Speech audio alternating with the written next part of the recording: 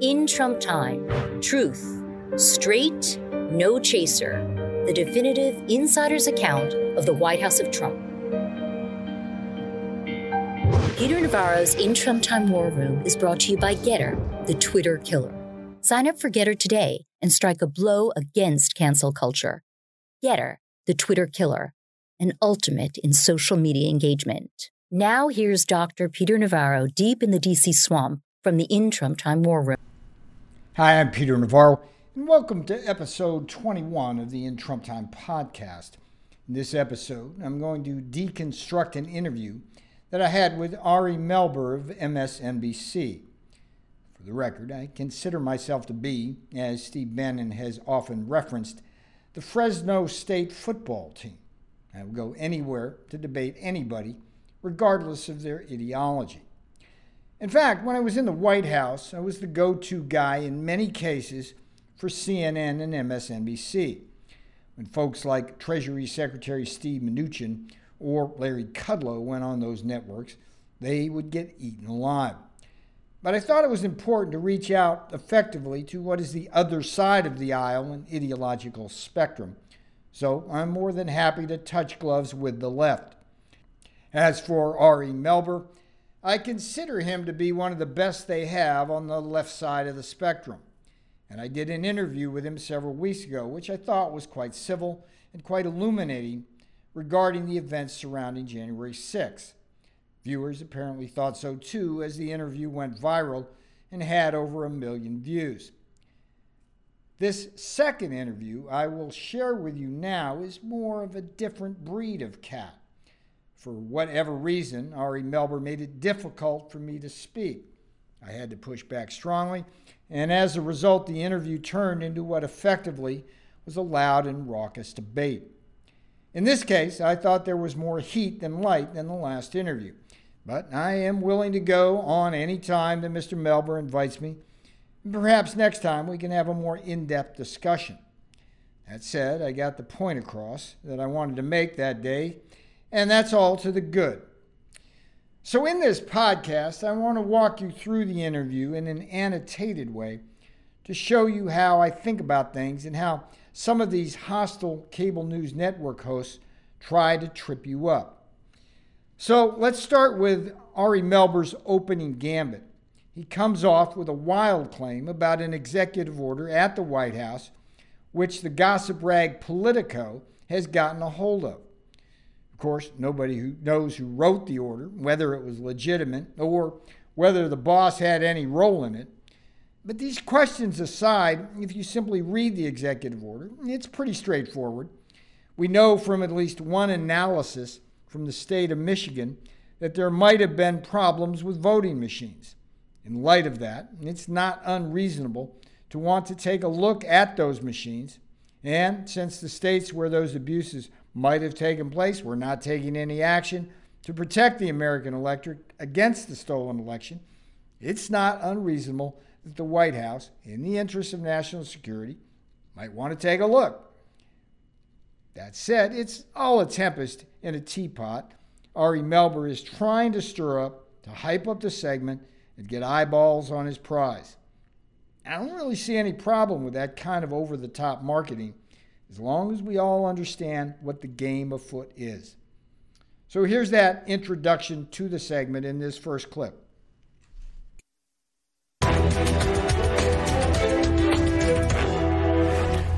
Big news tonight, stoking grave questions about how Trump advisors wanted to abuse the military to potentially try to overturn the election. Now, this pretty damning evidence actually comes from inside the Trump White House. After Trump lost the election but was still in office, aides mulled a brazen plan that would have attempted to order the military to literally, quote, seize voting machines.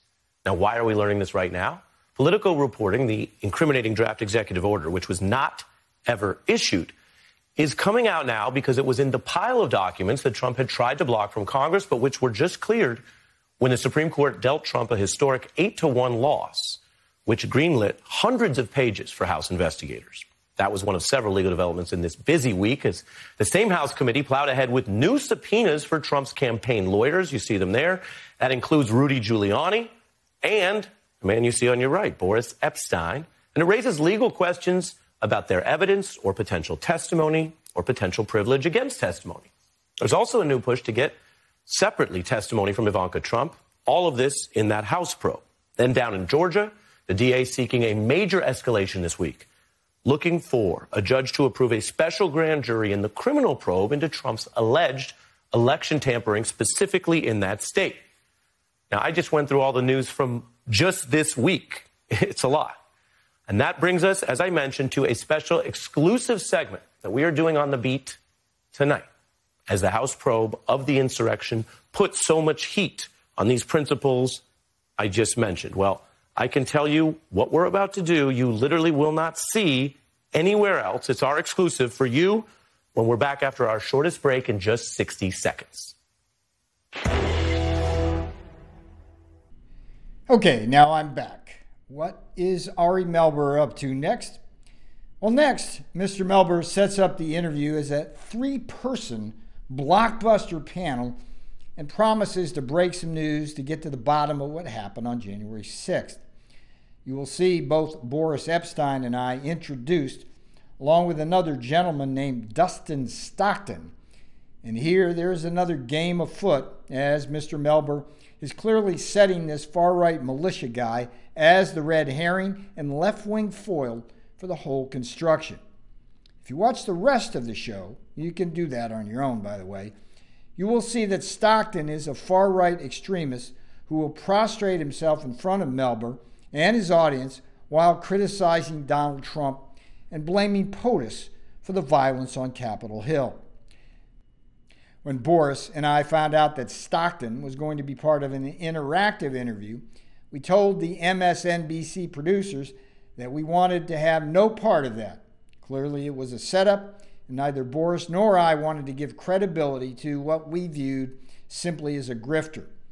So the producers agreed before the show that Boris and I would only go one-on-one with Mr. Melber. Okay, now let's take a look at Ari's setup.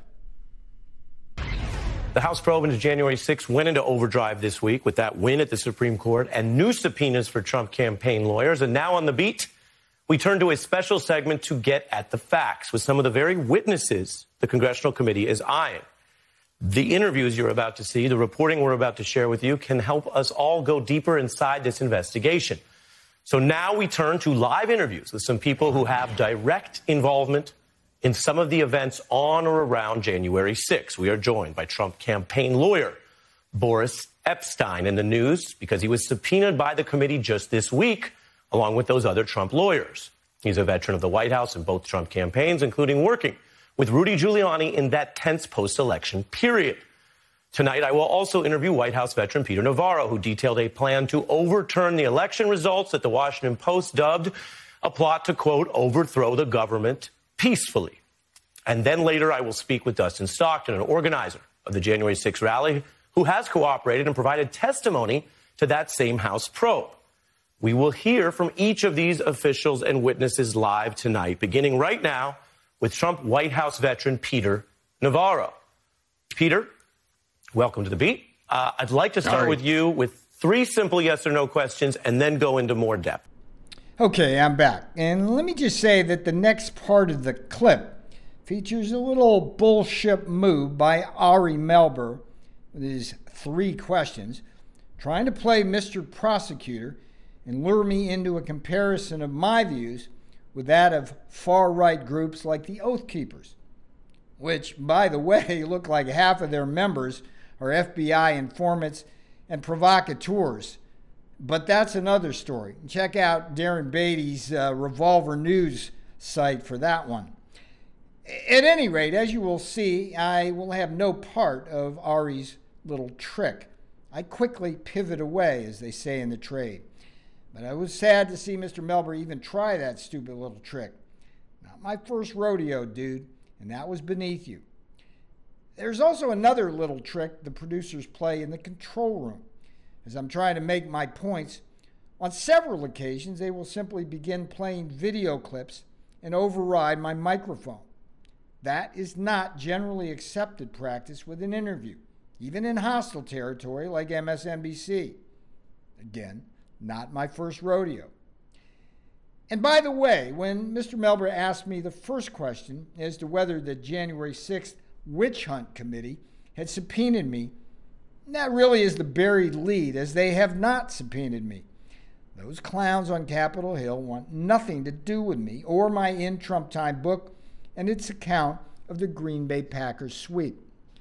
That's because my facts in the In Trump Time book clearly contradict the January 6th committee's fiction of Donald Trump somehow being involved in the violence on Capitol Hill.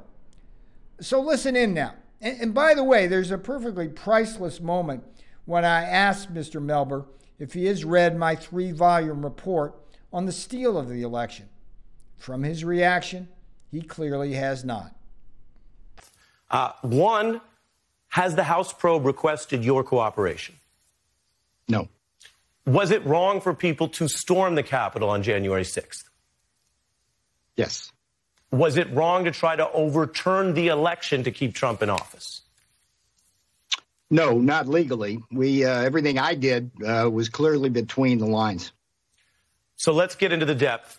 You say not legally, which means you think what you did and what you advocated, a way to try to take it to the House and overturn the results, was legal. Since the last time we spoke, there have been developments on the criminal side of this. As you know, an indictment for the Oath Keepers leader on seditious conspiracy. I just want to read briefly from that. The fact pattern is different. But I would note that the government alleges there that what he was trying to do was, quote... Which government, Ari, just to be clear? The Justice Department, independent federal prosecutors overseen by independent judges. I'll let you respond, but let me just read I'll let you respond, but let me read what is alleged in the indictment, which was filed, which says... Basically, it was, quote... Which government, Ari, just to be clear? The Justice Department, independent federal prosecutors overseen by independent judges. I'll let you respond, but let me just read I'll let you respond, but let me read what is alleged in the indictment, which was filed, which says, basically, that he was opposing by force the lawful transfer of presidential power.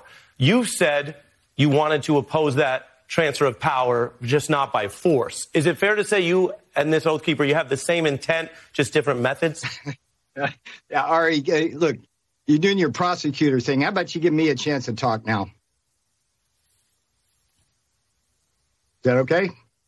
The question's on the table. Do you share that intent with him? Look, all right, here, let me play lawyer for a minute and simply lay the predicate for the discussion tonight. My role in what the Washington Post calls the coup, that we call the Green Bay sweep, was simply to look at the analysis of what happened in the election. I started that on Thanksgiving Day of 2020. I completed 3 reports, which I'm sure you've read, Ari, and I hope you'll confirm that. But here's what I find, and I think there's a couple of things we can agree on. First of all, over 4 years after Trump got elected, changes in the legislation, judicial rulings, and particularly decisions by secretaries of state, particularly in the battleground states, led to a dramatic increase in absentee and mail-in ballots. At the same time, there was a dramatic decrease in the monitoring of those ballots for illegalities through things like a relaxation of voter ID, for example, and the elimination of signature match. I think we can agree on that. I think we can also agree that factually, Biden got 2 to 3 to 1 of the absentee ballots in the battleground states. And so when you put those facts and evidence together, it's clear that Biden won because of those changes. I describe that as a grand stuff the ballot box strategy by the Democrats, that where we disagree is either Well, I'm letting you answer, but the question is about what you call the Green Bay sweep. What you call the Green Bay sweep is trying to take the results and have the House override them. You gave your response, which is your view of what you think happened with the ballots. You've also said, let me finish. Let me finish. Yeah, but sir, I'm going to let you go again. You went and then I went. We did this before. The other issue here is that you have tried to use this so-called legal process, Peter. You've tried to use it to argue that because you think it would go to the House, that helps Donald Trump not be responsible for what happened. I want to play a little bit of how Donald Trump sounded. You asked me for a simple answer to your question. I did. We heard your answer. Answer my question. Well, no, because you agree with me that there was a dramatic Peter, if you become increase. A journalist, then you can have a show and you can ask people questions. You agreed to come in and do the interview. Here's what Donald Trump was saying. I'm here to do the interview. Here's what Donald Trump was saying on January 6th. Be on a Take a level listen. playing field, Ari. I'm simply We're going to walk down to the Capitol. I'll be there with you. You'll never take back our country with weakness. You have to show strength. That's what he said. And as you can see on the screen, the Secret Service advised him they couldn't keep him safe, which is why he didn't go to the Capitol. Does Donald Trump not bear some responsibility for telling the people to storm the Capitol, for planning to go, which you say is what intervened in your so-called sweep? I was with the boss for 5 years and went to numerous rallies. I never saw any violence at those rallies except for the occasional protester on the other side doing violent acts in those rallies. If the mindset of the president was rallies are peaceful in Trump land, there's a lot of evidence that needs to be looked at as to how that violence got instigated and started. People like Ray Epps, for example, have come up in the news. But I get back to this, Ari. It's like, where do we disagree? This segment of the In Trump Time podcast is brought to you by Steve Bannon's War Room. Join Bannon's War Room posse and get tomorrow's news today. All signal, no noise. Bannon's War Room. Okay, let's finish up the interview now.